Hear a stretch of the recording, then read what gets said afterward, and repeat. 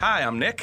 And I'm Rob. We're a writing team from New Jersey with a passion for film. An aggressive, all-consuming passion. Well, whenever we see a news article we find, insane, immediately it's... How can we make a movie out of this? Every episode, we read a crazy article from different sources and tumble down our own rabbit hole. Discussing cast, crew, and plot.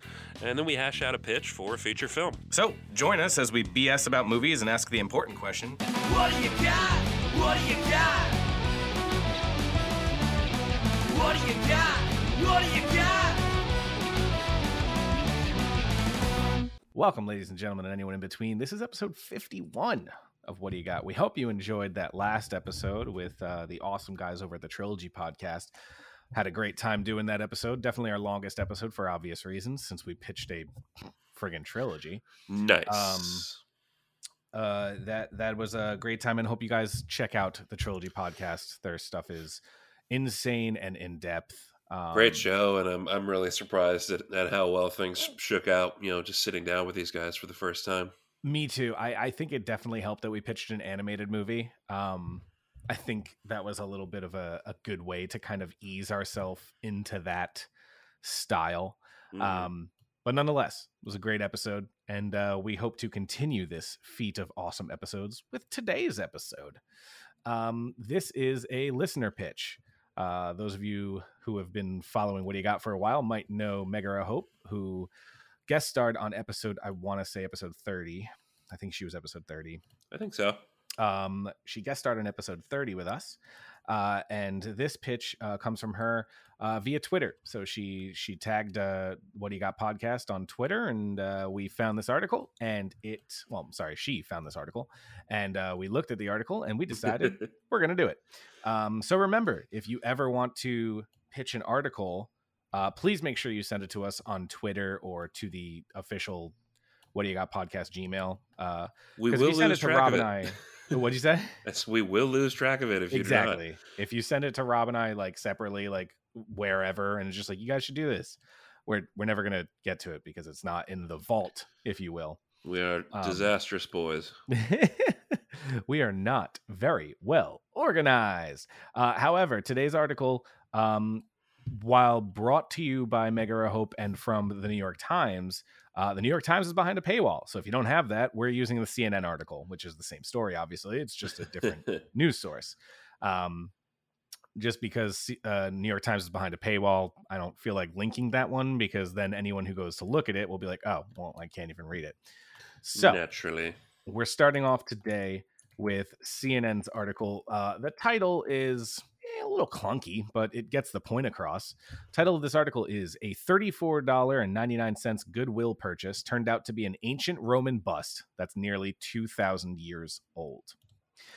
So back in August of 2018, Laura Young was shopping in the Austin area of Texas Goodwill when she stumbled upon a 52-pound marble bust. Quote, "I was just looking for anything that looked interesting," she said, and when she saw it, she knew she had to have it. Quote, "It was a bargain at $35. There was no reason not to buy it." She then told CNN Friday that she'd been reselling her antique finds since 2011. So after the transaction, she knew she had to do some digging to see if the piece had any history to it. And history it had.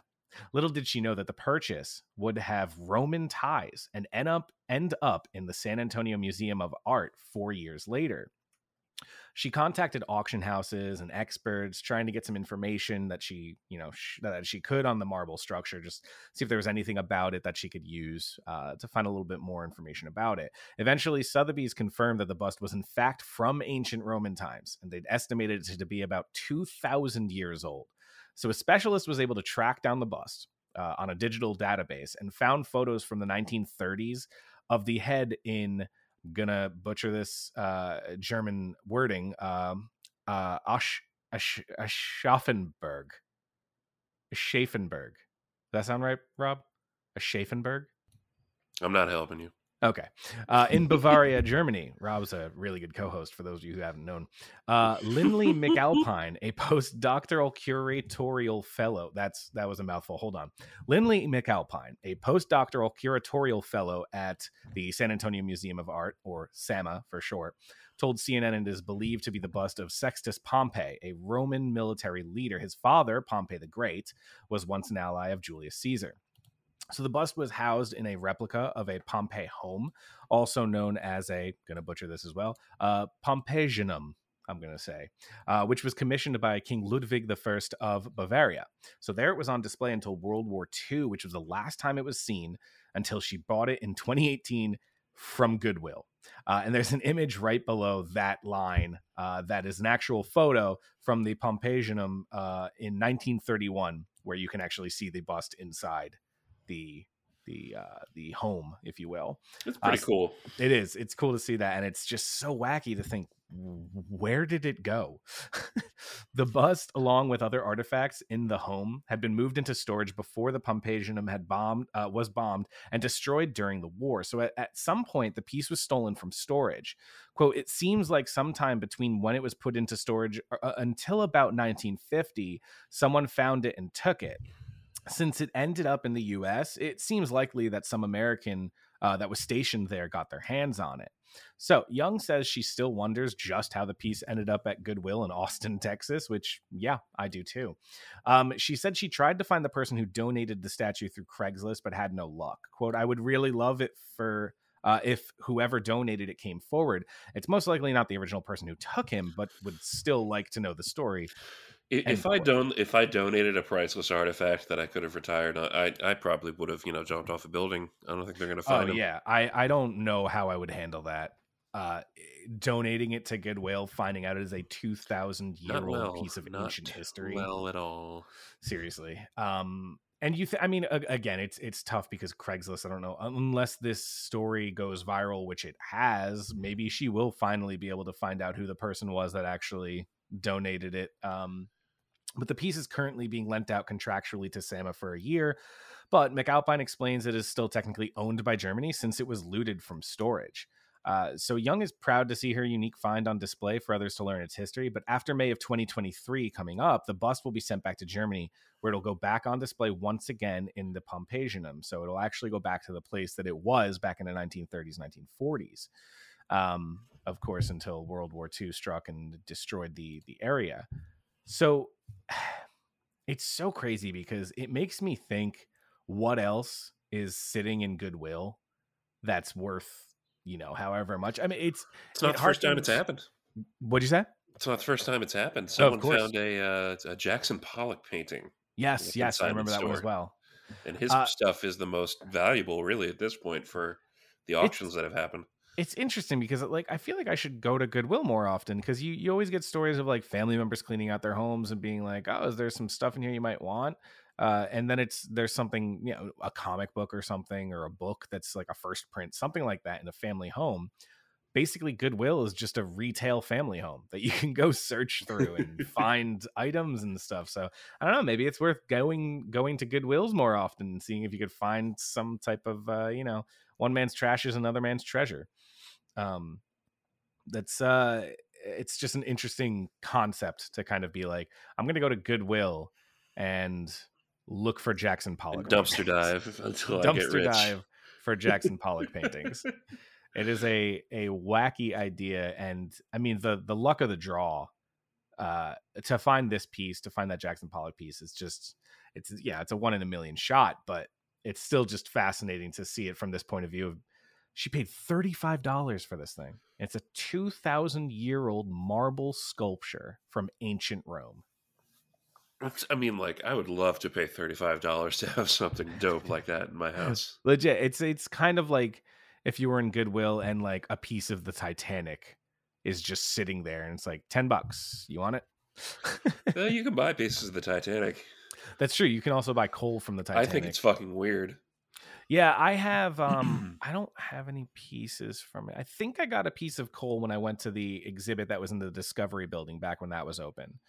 I have replica pieces. I have replicas of third-party teacups, and I have these cool coasters that are replicas of the boarding pass, which are pretty cool. I like that.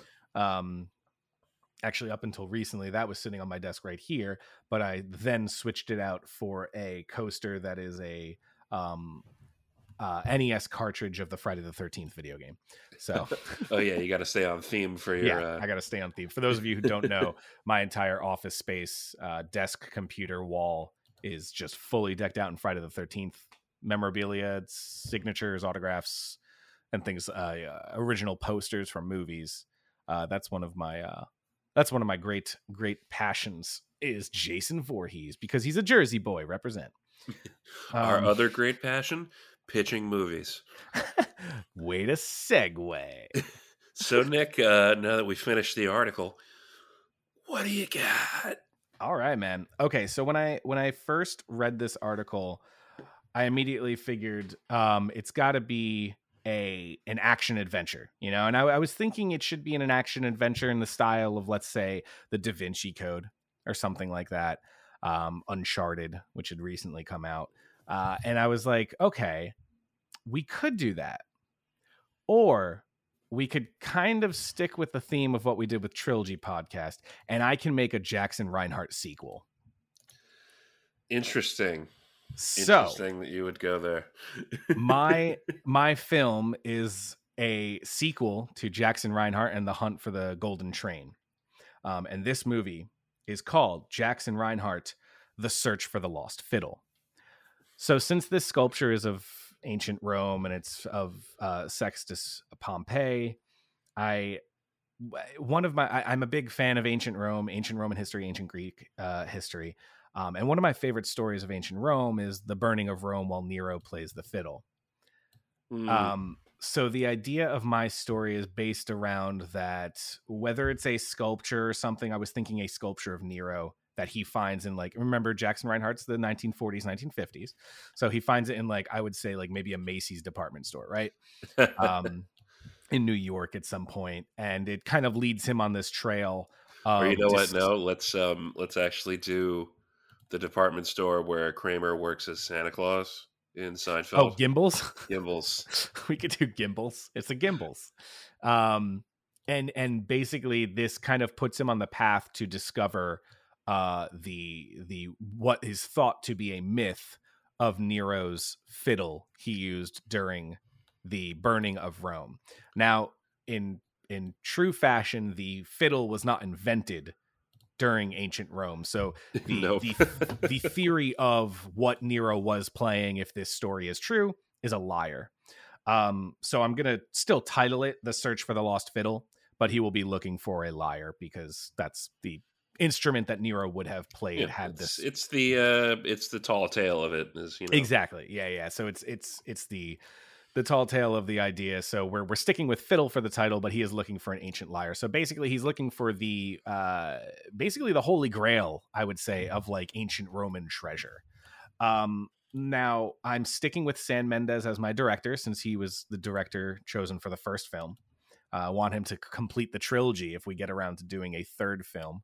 And then maybe we can push it to the Trilogy Podcast and let them review our pitch for the Jackson Reinhardt trilogy. So obviously I have James Marsden returning as Jackson Reinhardt. I do have Alden Ehrenreich returning as James Rummy Renton. However, by about the midpoint of the movie, he's going to get killed off. And it's going to raise the stakes for Jackson Reinhardt. It's going to raise the stakes for Jackson Reinhardt. Now, being that this is our pitch for Jackson Reinhardt films are, you know, American pulp, very similar to Indiana Jones, he obviously has to have a different ingenue. My villain of this film is played by one of the best character actors in history, Stephen Root, who will be playing Professor Byron Holt, who is an English professor that is also on the search for the lost lyre. And he has an assistant, a French assistant played by Rashida Jones, named Charlotte Dupont. And when Charlotte discovers that Professor Byron Holt is going about this a much more devious way, she kind of switches gears and teams up with Jackson Reinhardt to help him find the fiddle before the professor can get their hands on it. So that is basically my pitch. And it is a sequel to Jackson Reinhardt and the Hunt for the Golden Train. Very bold, sir. Very bold. I wanted to I got into the mood with our last episode with the Trilogy Podcast. I got into the mood of being like, and you know what? I wasn't thinking about it at first. I was like, okay, we'll just do like a Da Vinci Code style where someone finds something in a Goodwill or something like that.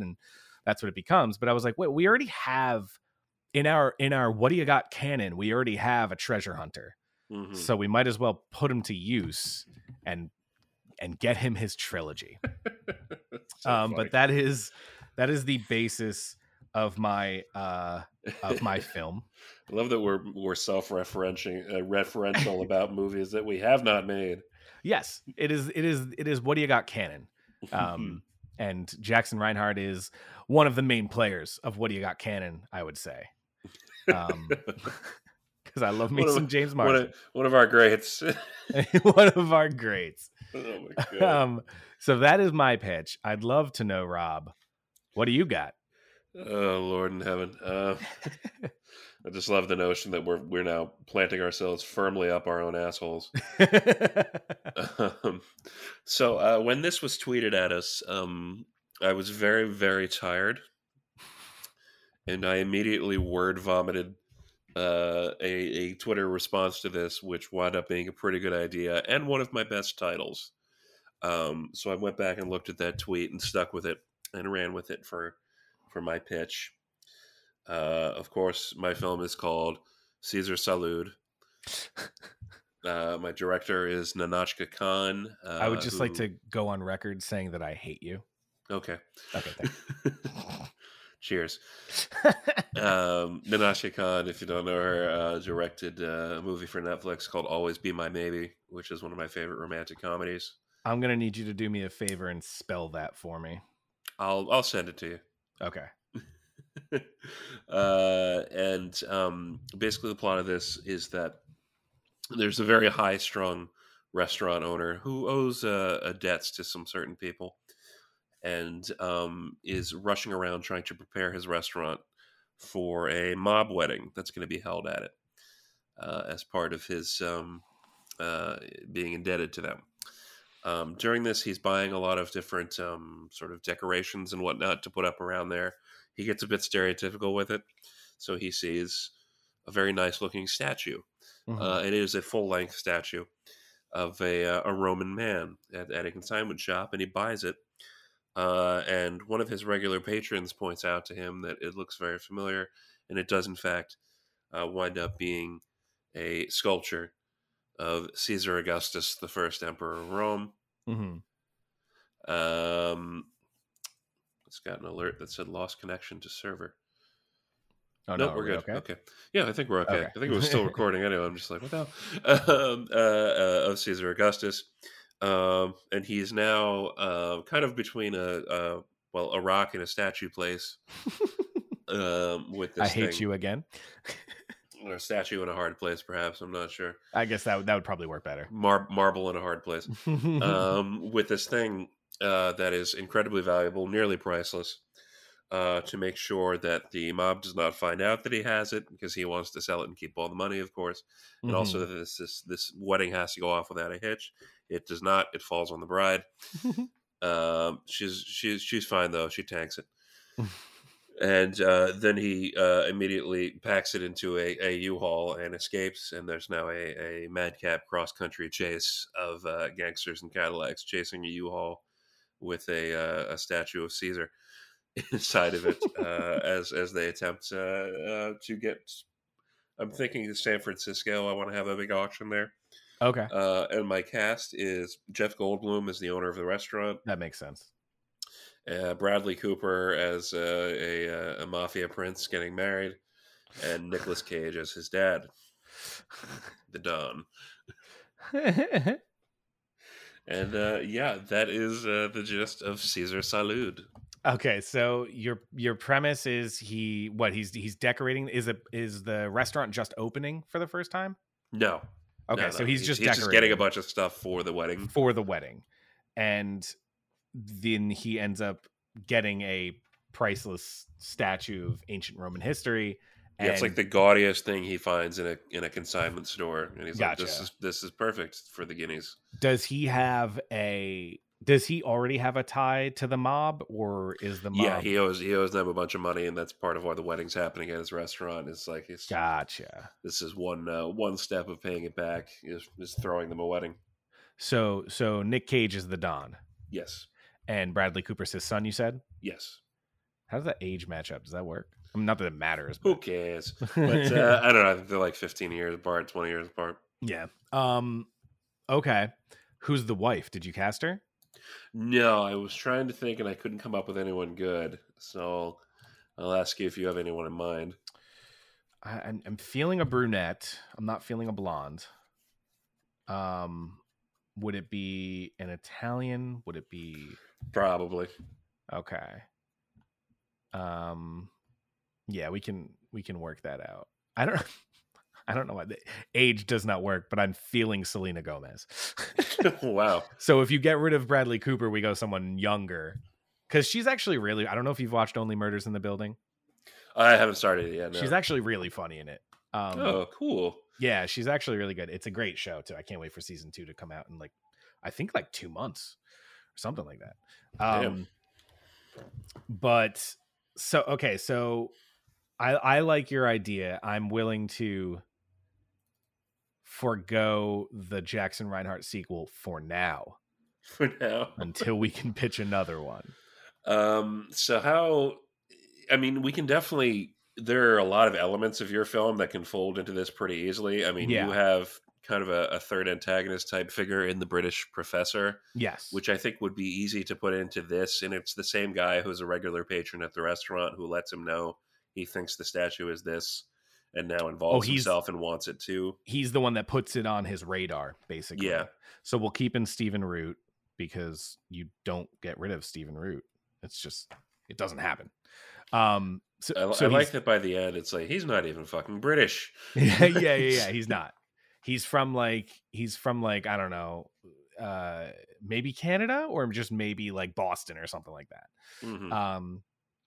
So in your mind, is Jeff Goldblum's restaurant a nice restaurant, or is it kind of it's trying really hard to be something it's not? Oh, definitely the latter. Okay. Yeah, because I feel like that's better for the comedy.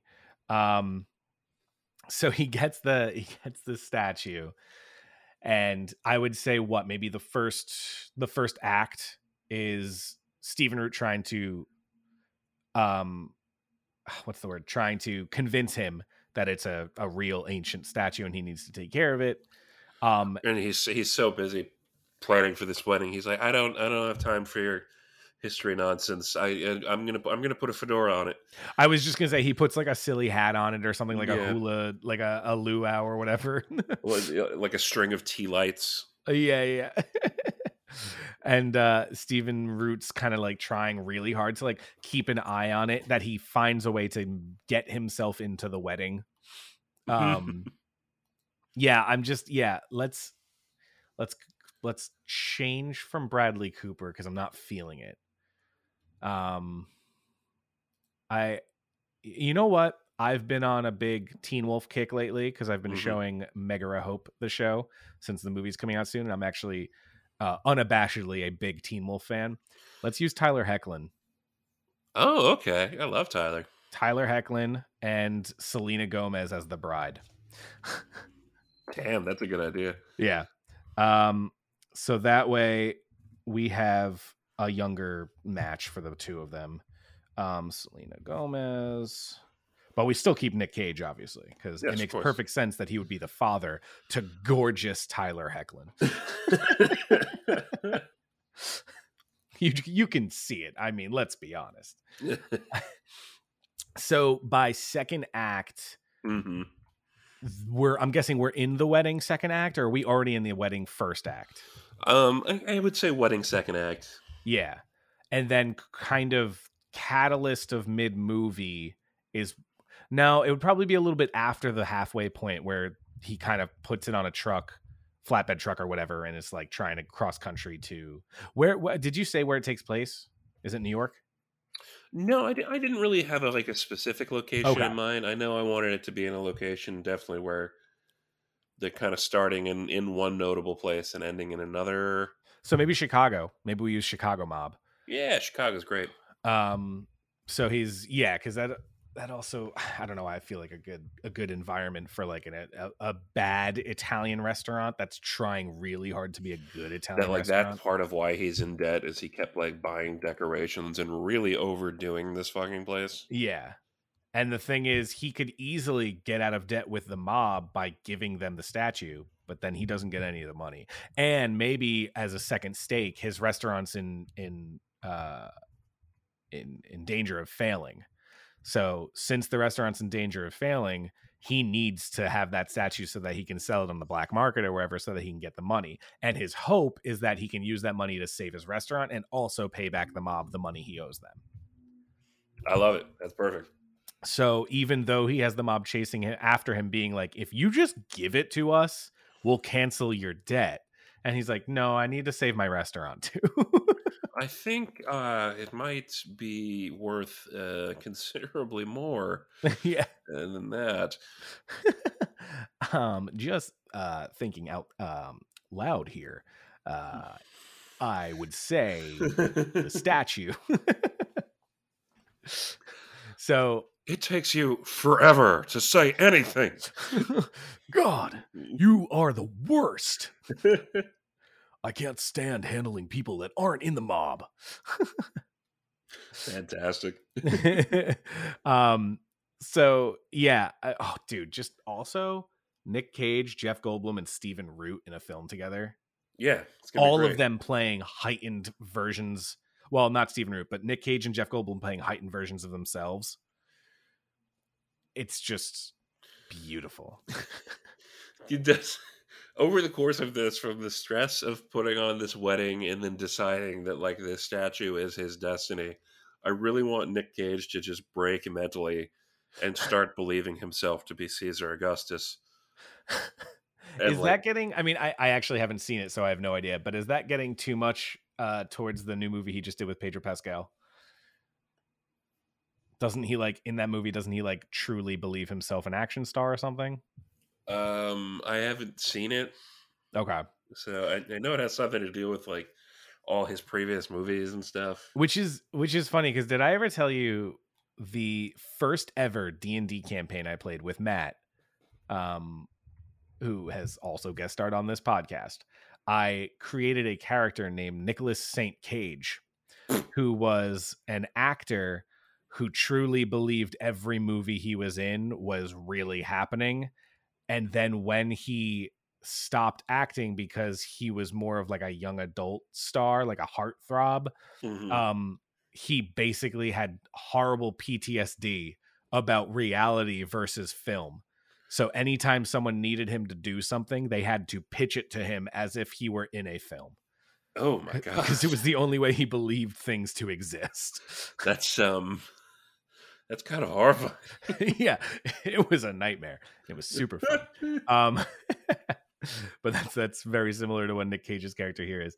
I think I'm trying to think. It's Nick Cage, so we could easily do he truly believes himself to be Caesar Augustus. But do we use Tyler Hoechlin as the straight man of just being like, Dad, what are you talking about? Silence, young Claudius. Because it's the Italian mob and the Roman. Get it? Claps. And then, yeah, so we have Selena and we have Tyler as like the straight characters who are just like, we're just trying to get married. We did not want to have it at Angelo's. So, and Jeff Goldblum is very clearly not Italian. Oh, not at all, of course. So he's that, he's got the, it's the moment. Well, you don't watch Friends, so it doesn't matter, but I'm familiar enough with Friends to maybe figure it out. It's what's his face, who's the chef at the restaurant that Monica reviews and says that their marinara sauce is absolute trash, and he's not actually Italian. He's from Lebanon. Oh my goodness. So after there's got to be some farcical moments to the wedding specifically, but also the car chase or whatever you want to call it, where like, so okay, well, you did say that the statue falls on the bride, but I'm guessing it doesn't break at all. No. Okay, so maybe like there's a couple times where it's almost about to fall or like off of the truck or something, and they're struggling to keep it on. And for some reason, Jeff Goldblum will not remove the fedora because he thinks it actually is a good disguise that they won't know it's a Roman statue. They'll just go, oh, it's just a statue of the fedora. It can't be a Roman statue. Yeah. Roman statues don't use fedoras. We'll drape him in tea lights and maybe put like a champagne flute in his outstretched hand. That's so good. So after so let's actually think, how does he get it out of the restaurant? And how does he do it during the wedding? Food truck. He has a food truck that he was just starting to get. No. He has a food truck he was trying to get off the ground, but it failed miserably. So it's just been sitting in a garage in Chicago. It's his first business venture. Yeah. Yeah. And it's just sitting there collecting dust. The truck is completely busted. It barely works. And he's going to use it to get on the road. So he puts it in the back. And at some point he definitely, stops somewhere like on the side of the road just to like kind of like blend in with the crowd. And people come up trying to order meatball subs or whatever.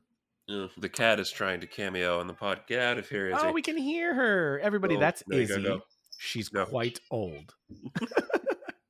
Just so mouthy. She is a very talkative kitty. So yeah, there's a point where he just like stops on the side of the road and people are coming up like, yeah, can I get a meatball sub and a Coke? And he doesn't know what to do because one, he's obsessed with making money. Mm-hmm. So he's like, well, I should probably stay here and feed these people.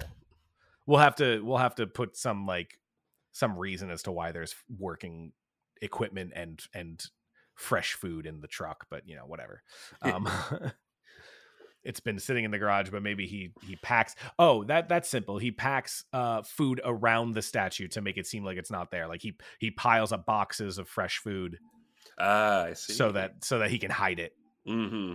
But that's like his downfall is that he will forgo every type of danger if there's a chance of him making money. He's trying to sell a priceless statue, but he stands the chance to make a good $15 off of a couple meatball subs. So, oh goodness. So he's going to stop and make sure that he takes care of these customers. I like it. And then on the road, on the road, at some point, I feel like there's got to be a shift in power dynamic, mm-hmm. right? Like there's got to be a shift in the power dynamic for Jeff Goldblum or maybe even Tyler Hoechlin and Selena Gomez. Okay, like what do you mean? I'm thinking like in terms of Goldblum maybe calling the shots or Tyler Hoechlin and Selena Gomez calling the shots because they're more of a neutral participant in this. Mm-hmm. Maybe they didn't get to finish their friggin' vows. Like maybe they didn't get to finish the ceremony before he ran off. So they're literally this whole time just trying to get married. He has the marriage certificate in his car. He has the marriage certificate. There you go. So they need to find a way to be like, I don't care who has this statue. We're trying to get married and we just need the paper. So they're chasing after Jeff Goldblum for the marriage certificate, but he still thinks everyone's after them for the statue. They do not care about the statue at all. Or wait, what if Nick Cage doesn't care about the statue either? What if they're all there just to get the marriage certificate? Interesting. He thinks they're there for the statue. So the whole time there's actually not a looming threat over him. They just want the marriage certificate. Well, suspension of belief or anything like that for why they don't just go, we don't care about the statue. We just want the marriage certificate. Or maybe they don't know about the statue. They don't know about it. And he's running because he thinks they're chasing after him for it, but they just want the marriage certificate because it's in the truck. Oh, okay. So maybe at the end they find out that the statue's there and somehow Tyler Hoechlin and Selena Gomez get their hands on it and take it away from both him and Nick Cage. Yeah, screw him. Yeah. They're like, fuck it. This is our wedding present. Or that's it. He ends up having to part with it as their wedding present for all the shit he's put them through. Yeah. And I think maybe they still don't even know how valuable it is. But they're just like, we're going to, you know what? We're going to go ahead and take this. We're going to take that. That's our wedding present. It seems nice. It'll fit good in the foyer. And he's like, okay. He's because they have him at like gunpoint, right? So it's not like he can be like, no, you can't have it. Yeah. They finally catch up to him and he's like, all right, fine. I guess so. If that'll get me out of this situation. So yeah, the whole time, Nick Cage, Tyler Hoechlin, Selena Gomez, they have no idea that he even has the statue. They don't even know that the statue's a thing. They're just trying to get the marriage certificate. Stephen Root is the one that's chasing after him, trying to get the statue. This is feeling very much like it's a mad world where everyone Nothing at wrong some with point that. has the money in the end, you know? Which, yeah, like you said, I'm okay with that completely. So where do we bring Stephen Root's character in terms of this race, if you will? Let's see. I mean, we were kind of hooking him in as like someone who actually knows what it is from the beginning. Yeah. Yeah, he's the one that's been like bombarding Jeff Goldblum with the knowledge. Like, look, I found it in a book. Look, doesn't this look exactly like that statue? Yeah. I think maybe he's convinced he can start his own museum. Yeah, he's like a curator, or he's a wannabe curator. Yeah, like like this is his big shot. If he gets one big thing, the whole museum ball will just start rolling from there.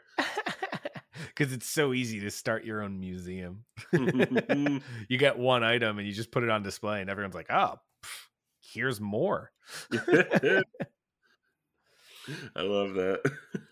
Along the way, I say there's got to be like a scene where, I don't know, Jeff Goldblum, because it sort of becomes a road trip movie where Jeff Goldblum stops by, I don't know, his daughter's house or something on the way to San Francisco, or his ex-wife's house or something, you know?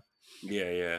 And there's like maybe a scene where they all show up at the house too, and they have to have this dinner, but not endanger Jeff Goldblum's ex-wife or daughter or something. Mm-hmm.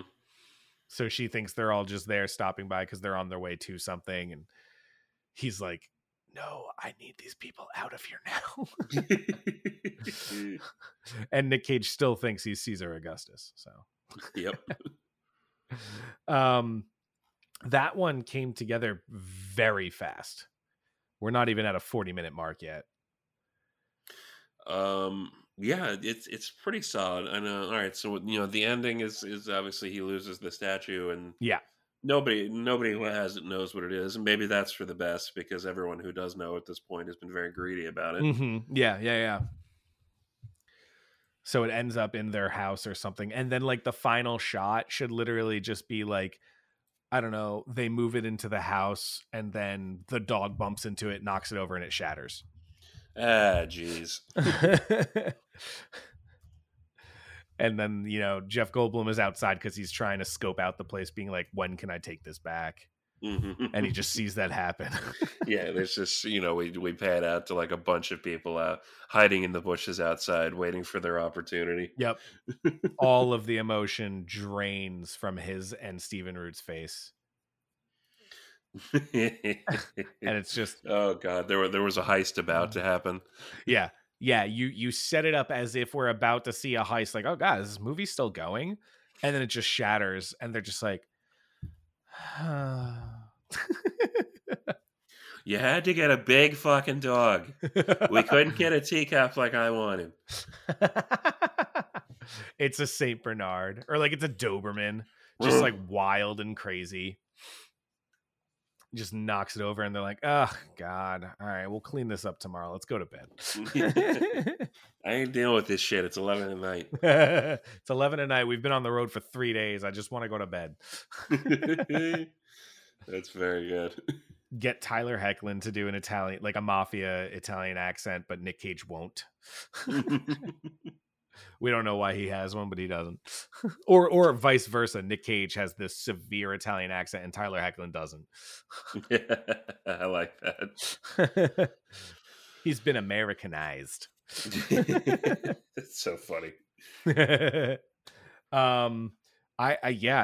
one came together very fast. So I think we have a movie. I'm not sure. Well, we have part of an idea for a movie. I guess that's one way to put it. I guess that's one way to put literally any episode of the podcast. Yeah. We have the potential to say, yes, we will make you a movie. And if anyone wants to give us money to make said movie can be made.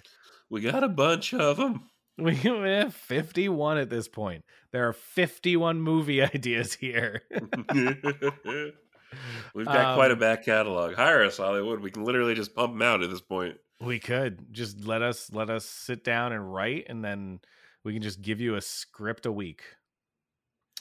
Oh boy, I'm gonna find a way to ruin that. One very quickly. Awesome. That was fun, man. At some point we will do a Jackson Reinhardt sequel, though. That's mark my words. All right, we gotta go dark with the sequel, though. It's got to be the Temple of Doom. Oh yeah. But we still have to kill Rummy. That's like the very fixated on killing your secondary lead. I enjoy kill your darlings, man. Kill your darlings. Even when it hurts you, kill your darlings. I'm good. Stephen King told us to. We have to do what he says. Are you in a cult? Yeah, King Cult. Okay. Yep, just checking. The King Cult. It's following the king, Elvis. Ladies and gentlemen, and everyone in between, thank you for joining us. We hope you enjoyed this shorter episode, as we got to the pitch pretty quickly, and Rob kind of had everything fleshed out for us in the get-go. As always, you can find us on Twitter, Gmail, Facebook. We are still looking at Instagram, though we cannot find a handle. And we are toying with the idea of a full-on website. Our website on Podbean, whatdoyougot.podbean.com. If you type in whatdoyougot.com, I think it comes up. It's a little bit more flushed out now, so we have it's a little bit more accurate, a little bit easier to navigate. Still some things I need to change, because Podbean obviously is not a full-on website, so it doesn't have the best editing material for doing such. But it is on its way, and we're getting there. So without anything else, I mean, thanks for joining us. Someday we'll have an Instagram. Someday. If people stop taking our handles and not using them. Yep. Because whatdoyougot.com, I think, is also taken. Squatters. So people just, why? It's such an awkward title. Why? It's like if someone had It's Always Sunny in Philadelphia before the show came out. It's like, why do you have that? It's conceptually exhausting. Just like this podcast. Boom. So until the day we take our revenge on people squatting our domain names, I've been Rob. I've been Nick. And that's what we got. What Do You Got is recorded live at the Cape Swoosh Studios in Bloomfield, New Jersey. Our theme song was written and performed by Trevor Campbell. Additional music is provided by Kevin MacLeod of Incompetech.com. And our wonderful logo was designed by Gabby Weiss. You can find her on Twitter at Gabby Weiss.